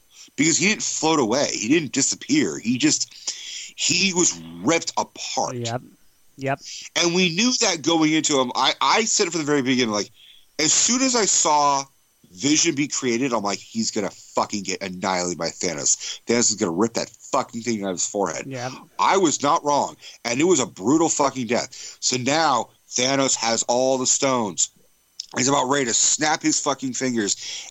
And then Thor comes out of nowhere, uses his goddamn Stormbreaker, misses the fucking head, and Thanos says, you should have aimed for the head. And then snaps his fingers. Yeah, really quick, just backing up for a split second. Thor was a badass when he gets to Earth. I've never seen him that destructive. And I mean that in the best possible way, man. He laid waste to everybody. He was like, I am all out for this one. I loved it. It was playing my giant fucking Stormbreaker of a cock, and I'm fucking you all up. It was the best I've seen Thor in any of the movies to this point. I've liked him, but this is the most destructive and just big fuck you to everything that was negative. Just I'm wiping you all the fuck out. And I thought for a split second, I knew he didn't kill Thanos because that wouldn't make sense. Because we all knew part 2 was coming before we even walked into a theater. They told us there were going to be 2 parts. So I knew they weren't going to kill him in this movie. But I thought maybe he wounded him enough to avoid what happened. And he didn't. I saw this great meme where this person said, I think my biggest fear is that Avengers is going to end with Thanos snapping his fingers, and it cuts to black. And this is directed by the Russo brothers. They almost predicted it. They came close. And then we got another 5 minutes. And we basically got an epilogue. And it was the most heartbreaking 5 minutes I've ever seen. It's like everything you loved about these movies, we're going to remind you, and you're going to be having the feels like a motherfucker. So... Yeah. He snaps his fucking fingers, and I was really blown away by how the Infinity Gauntlet looked charred afterwards. No, it looked destroyed almost. Like it's still I don't know if that was a one-time thing that all the stones are destroyed. Yeah, like I don't know. Now they can't use the Time Stone to reverse all that shit. So I don't know what's going to happen. So then people start fucking floating away in front of everyone's eyes. So let's try and do a recap. So. Groot is gone. Well, let's go and try to go in order. So Bucky's the first one you see.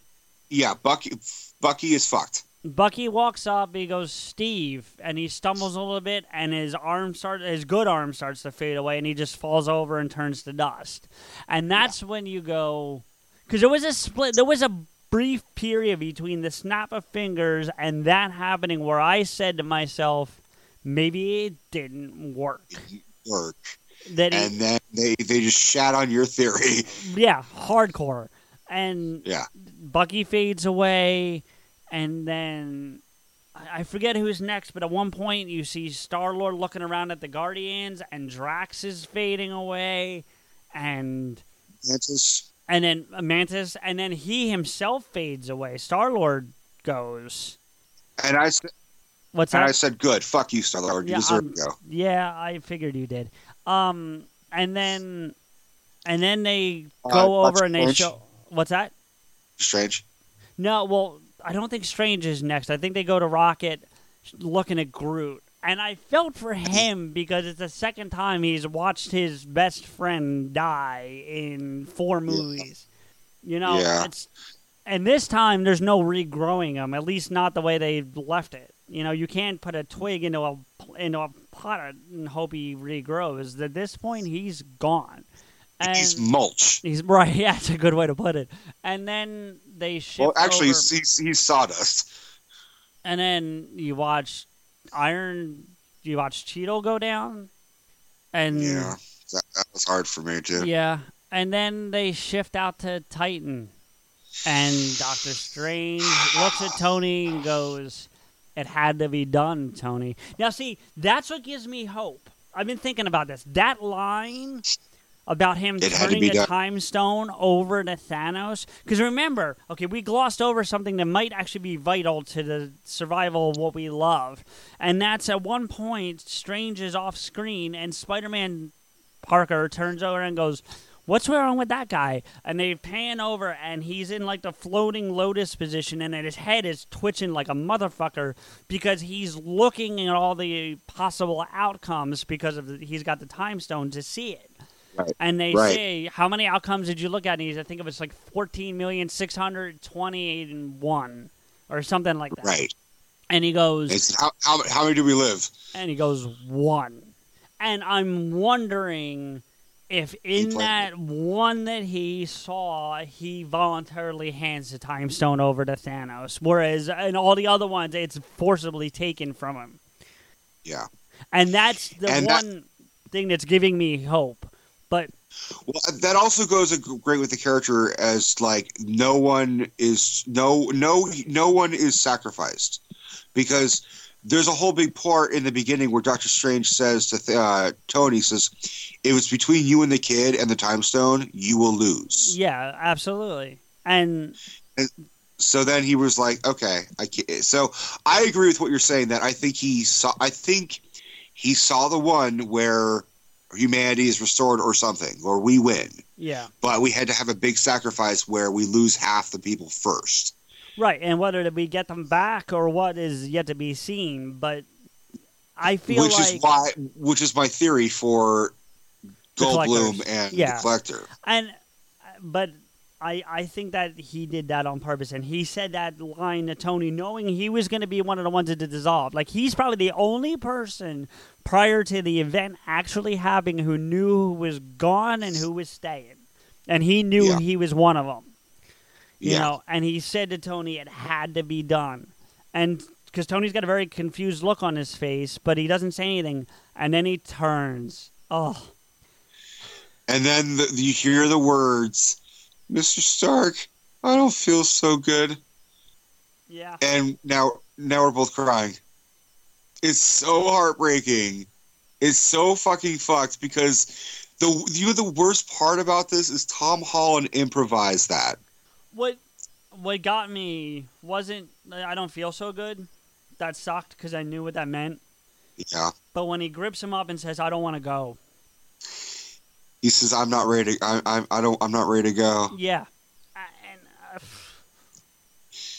And it's so heartbreaking, and that's all Tom Holland improvising his whole death scene, like collapsing in RDJ's arms, and RDJ holds him. He's like, "It's okay, it's okay, it's okay." He's like, "I'm not ready to go." And then the look on Tony's face, because he knows. And he goes back to what he said in Homecoming. He goes when the Staten Island ferry scene happens. He goes, "If people died today, that was on you. But I feel like if you die today, that's on me." Yeah. And then you go forward to the Infinity War, and that happens, and it's like, what Tony's feeling. It is the reversal of the Ben Parker death. Oh, yeah. Yeah. And then it shows Thanos on some fucking planet looking relieved. Relaxing. Looking relieved. And cut. And black. And then go ahead. And then it just says, okay, we just shattered your soul. You can now go to the bathroom and think about and contemplate your life. Yeah. And even the credits, I felt like were a big fuck you. I'm not talking about the end scene. I'm talking about the credits themselves. Because it goes black. It says directed by the Russo brothers. It says their names, but I don't remember them, and I don't want to disrespect them, but it says their names. And then it pops up the title of the movie, and the title fades away like all the people did. And I'm like, you motherfucker. I'll give you one even worse.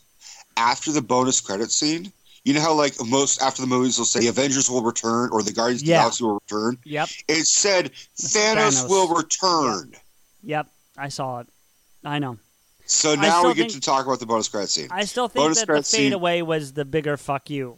Just saying. It was just, I agree, but it was like, I thought the Thanos will return was like, oh no, the Avengers aren't coming back, but Thanos will. Yeah. All right. So, you know what? I'm the Spider-Man thing hit me so hard that I did stay for the bonus credit scene, but I don't remember it at all. All right. So I'll run through it. So it's the same time. It's on Earth. It's Nick Fury and Maria Hill. Oh yeah. Okay. Are in, like they're either in New York or they're still in DC or they're somewhere.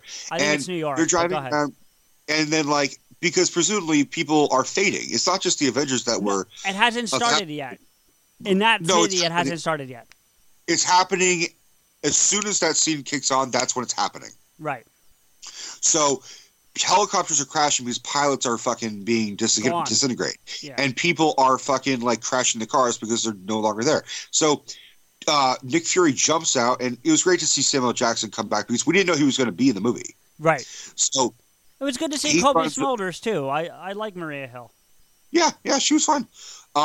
He runs to a car that crashes into them, and there's no one there.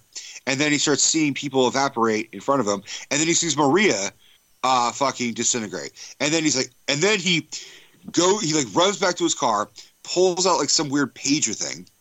Starts like pressing it, and as he's pressing it, he sees his hand start to disintegrate, and he says, "Mother," and then it finished it. He's not sorry. It's Disney. You're not allowed to say "motherfucker." Well, at least not unless it's Deadpool. Yeah. So he disintegrates, and then it shows his little fucking pager, and it says "sending, received," and it shows the emblem for Captain Marvel. Right. Now, do you know anything about Captain Marvel? Not really. I know it's a woman, and that's about all I know. And I know that the movie is going to be set in, I think, in the 80s, but that's about the extent of my knowledge. It's going to be set in the early 90s. Early 90s. That's right. Wonder Woman's the 80s. My fault. So I'll give you the briefest rundown. Captain Marvel is basically female Superman. Okay. So she is a pilot who... her human DNA mixes with Kree DNA. Remember the Krees in Guardians of the Galaxy? Yeah, no, because they're all over Agents of S.H.I.E.L.D. right now. So believe me, yeah. So her DNA mixes with Kree, so she's able to be super strong. She's able to fly. She's able to fucking shoot laser beams out of her fucking arms. So essentially, she's female Superman. Even so far as that Supergirl. Her name is Kara Zor-El. No, I'm talking about her adopted name is Danvers. Kara Danvers. This one is named like Carol Danvers. Oh Jesus! All right, go ahead. Well, yeah, they did that throughout the years, Marvel and DC. Go ahead. There's also a Captain Marvel in DC, which they now no longer allowed to use. It's called Shazam. Yeah. So, but here's the other thing is. There was an original Captain Marvel called Mar-Vell, and I guess in the movie it's going to be played by Jude Law. Oh, okay. So he's going to be like her mentor or something. Oh, in her movie. Mar-Vell, and And so, from what I understand, she will be the one to possibly, because she's the most powerful thing in the Marvel universe. Okay. So if anyone could fucking like flip off Thanos, it's her. Could she put the thing on and snap her fingers and bring it back? We will fucking find out. Yeah. I hope she snaps her fingers and grows an ass, personally. I haven't really woken up until I've had my McDonald's breakfast deal. And I know this is true because before breakfast, I put my phone in the refrigerator and couldn't find the keys that were already in my hand. Nothing gets the morning going like the first sip of an iced coffee. Get any size and any flavor for 99 cents until 11 a.m. Price and participation may vary. Ba-da-ba-ba-ba. McDonald's. I'm loving it. Yeah. Brie Larson, and I'm pumped for Captain Marvel. She does not have an ass, though. Let's recap who's still with us, because there's not many. The original group. Not all of them. I think Iron Man. Yeah, Cap, Thor. Didn't Black Widow go down? I thought she faded. No, Black Widow's still pumping.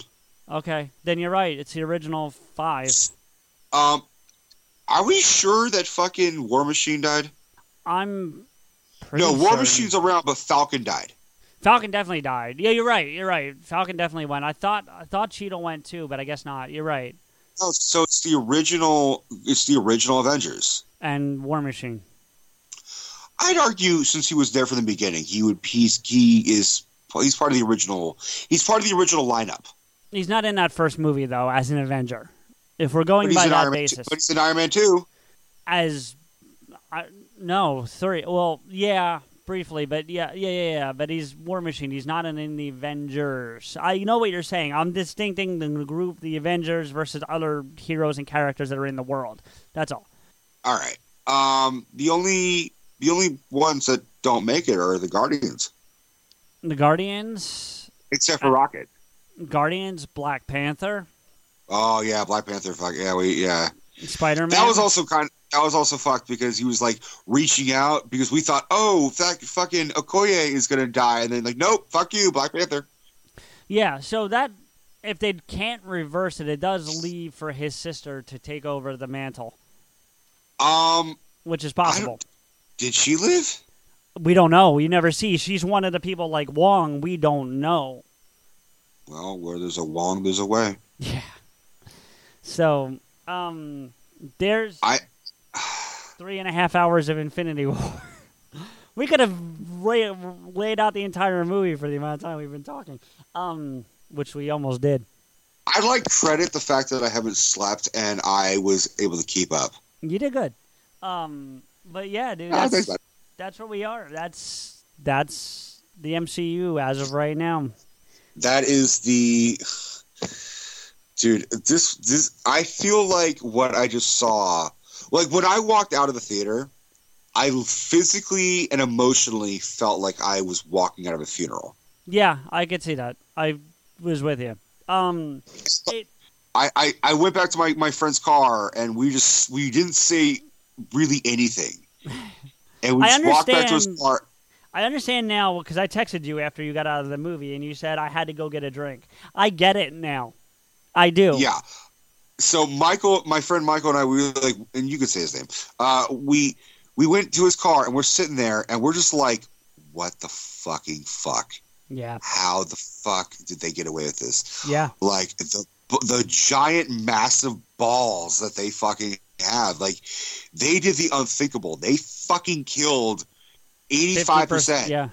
Yeah. And my friend was like, I got to be at work in an hour, but we're going to the bar early and we're getting a drink or two. Yeah. And we were at the bar just like slumped over. And the bartender was like, hey, guys, how you doing? And we're like, I can't talk to you right now. He's like, why? What's going on? Are you okay? We're like, we just saw Avengers. He's like, oh, was it bad? I'm like, no, it's so fucking good, but I can't tell you anything. He's like, oh, really? I was like, I really need a Jack Daniels right now. He's like, really? I'm like, dude, I swear I need a drink. And then, like, I polished that drink, and we like went and got a burrito, and then we came back and just silently eating this burrito. I'm like, I don't taste it. I need salsa to taste. Okay, 2 things about that. Number 1, I'm going to get you on better whiskey at some point in our time. We're going to get together, and I'm going to get you on better whiskey. And details on that we'll save for another conversation, but that's number 1. Number 2, I miss me a carne asada burrito like nobody's business. God damn it, I hate you. Well, come out to Oakland. No, well, I'm working on West Coast movement, trust me. I hear. Anyway, so by the way, I'm not even a fan of whiskey. I only drink, if I'm going to drink any whiskey, it's got to be like a Jack Daniel's honey. No, we're gonna get you onto a better whiskey, and I know you like the sweet ones. I have a plan. I'm gonna get you onto a better whiskey. I have a plan. Right. I've got 2 things in mind already. We're gonna fix this. So, anyway, we have to end on an up note. After that fucking ending in this movie, we have to end on an up note. I'm so happy I don't have to work today because I wouldn't be able to go into work. Yeah. Yeah. I'm Jesus. I'm ready to go to bed and have nightmares. All right, well, have those nightmares. I'm ready to like wake up crying. I am excited because Kev and Mark Bernard have put out their reviews of the movie, and I've avoided them, so I'm gonna go watch those because I want to hear what they have to say. Dude, you want to talk about how like we try to avoid talking about like beat by beat? Kevin did it beat by beat, and he did it in less time. He did like 20 minutes. Well, he's more experienced at this than we are, so. You can also check out my my rants now because I will. Yeah, I will. I did 2 separate rants. I did a spoiler-free one. Yeah. Did you see that? No, I haven't watched any of them yet, but I will. I've been trying to avoid anything Infinity War as I possibly could until I went and saw it. Now that I've seen it, I'll go watch things, including the spoiler-free stuff. Yeah, watch them both because that is just like literally 20 minutes after like I came from the bar. Okay, I will watch that. That will be fun. So, and actually, that's a good way to transition. So, for people who don't know, you do have a YouTube channel. It's called Rico's Rants. That is correct. I've been hosting my own YouTube channel for the past couple of years. The majority of it is me doing movie reviews, but I also, if you get the idea from this tiny little podcast we do, tiny is not the word. I don't really hold back. I'm very honest. I'm my own voice, and I will talk about my own personal stories and my own personal life, but a lot of it is me just being like, I feel like talking about this movie, so I'll just talk about movies. But if you are curious, I do take recommendations. I do take requests. But yeah, you can check it out, YouTube, Rico's Rants, and you'll find me because I'm like bald and goateed, and I usually have sunglasses on because I have like a migraine usually. Goateed, I would say, but it's usually a goatee, but then like I just get lazy. I like the beard; looks good. I have what I call a reverse mullet. Oh, if I start balding, I'm totally doing that. So don't worry about it. I will have the fucking. You've seen what God of War looks like these days. I will have that move going. In any event, and you said you take recommendations or requests. I actually have one for you. I think because I've seen your Iron Man one, and I've seen your Black Panther one, and you're good at doing those in short bursts. So for people who haven't seen these movies and you don't think you will before you listen to this and you want to listen to this, although at this point we've spoiled a shit ton, but I think you should do like a 10 or 15 minute one on each of the movies you've seen. I could try. I definitely did. I did one already of Spider-Man: Homecoming. I did one of Captain America: Civil War. Okay. And I did one of Thor: Ragnarok. So I've actually done a good chunk of them. There you go. Already, and I did Guardians of the Galaxy Volume 2. So, but I also kind of don't have to do my own separate Guardians of the Galaxy because I talked a lot about Guardians of the Galaxy 1 in Volume 2. So, okay. The point is, go check out Rico's Rants on YouTube. The idea was just to drive people to your your site here. You're fighting with me. I appreciate that. If you want me to do a specific one, like if anybody out there wants me to just do one of Iron Man 3 or Thor: The Dark World or fucking Ant-Man or whatever the fuck, I'll be happy to do those. But if you get the gist of it, you should tweet that. Tweet out a request. Say, hey, who wants to see me do? Which Marvel movie do you want to see a rain on? Ask people for it and go for it. I think the last time I asked people which Marvel movie do you want me to do a rant on, that someone said, do The Dark Knight. Okay, well, not everyone's bright. What are you going to do? No, I think they're just being like... smartass? Fuck. Yeah, they're just like, Batman's the best. I'm like, well, okay. Whatever. People are... Whatever. Anyway. But you brought up Twitter, so you can follow me at Twitter at Rants Rico. And you're going to find me because Rants, it's... Yeah. Good. No, sorry. So instead of Rico's Rants, it's Rants Rico at Twitter. You'll find me at M_Blade. You can also tweet the show at Podaskew. Try to keep it as simple as possible. I think you're linked to that one. Do you see the Podaskew ones? Because you should. If you don't, I'll help you with that. For where? For the Podaskew Twitter. Oh yeah. I get them. I get the notifications. All right. You should have the login to go in and respond, though. If you don't, I'll make sure you get that. No, I could flip back and forth. Sometimes I don't know what to say. I don't want to ruin the credibility of the show without your okay. Rico, first off, it's our show, so you don't need my permission. Second of all, we have no credibility, so it really doesn't matter in any way. We'd have to have credibility before we can ruin it. That was funny. So please tweet at us there. I know, Rico, you're working on our fan page for Facebook. I don't think that's up yet, but when it's up, we will let you know. It is not up yet. I apologize to the listeners and viewers for Rico's Rants. I've been battling a fucking migraine for like 2 months. Oof. Like I've had like days where I can be okay, and I've had like a day where I'm like, I feel pretty good, and then it just comes again. So I've been fucking miserable, and I can get through this because you can't see, but I'm wearing sunglasses, and I'm just like trying to not overdo it. So eventually, sometime this week, I will get through the Facebook page for the Podaskew. At the same time, I will be relaxing. On that note, I'm going to go to bed. Before you go, there's a couple more pieces of business we have to do. I need to give 2 minutes. Quick shout out to Dubbed in English, band from New Jersey who does our intro music. Song's called 96 Reasons. Unfortunately, they're no longer together. However, I can make the LP available to you. If you like it, I can get you a copy. So reach out to me, Twitter, whatever, if you want a copy. And also and I don't have the name in front of me, but Samuel Lemons, correct? Yes. Yeah, he does our outro music, so much thanks to him because he actually created that essentially for us. So that's very nice. I don't think that's his actual last name, but that's what we know him as. Okay, well, Samuel good. Lemons.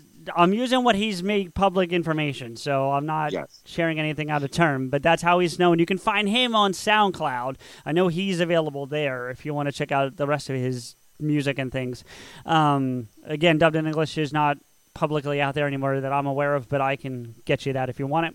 I also want to give a thanks and shout out to Podcast Garden, our hosting site. If it wasn't for them, we don't have a place to put our show. You can use them for all podcasting needs should you decide to follow in our footsteps and try to do it better than we do.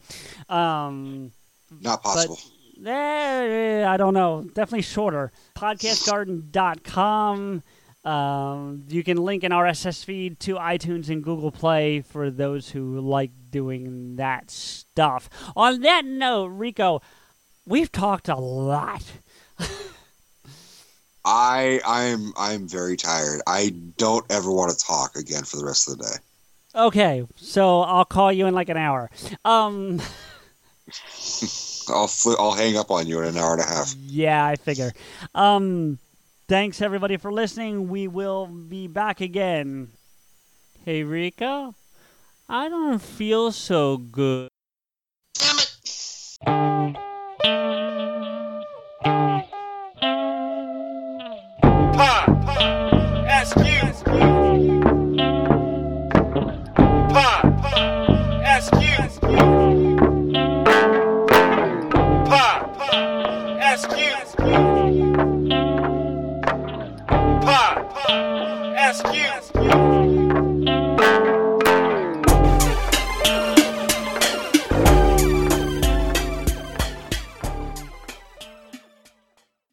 As a charge nurse, you can be a confident and dynamic leader who supports the nursing team and guides their patient care.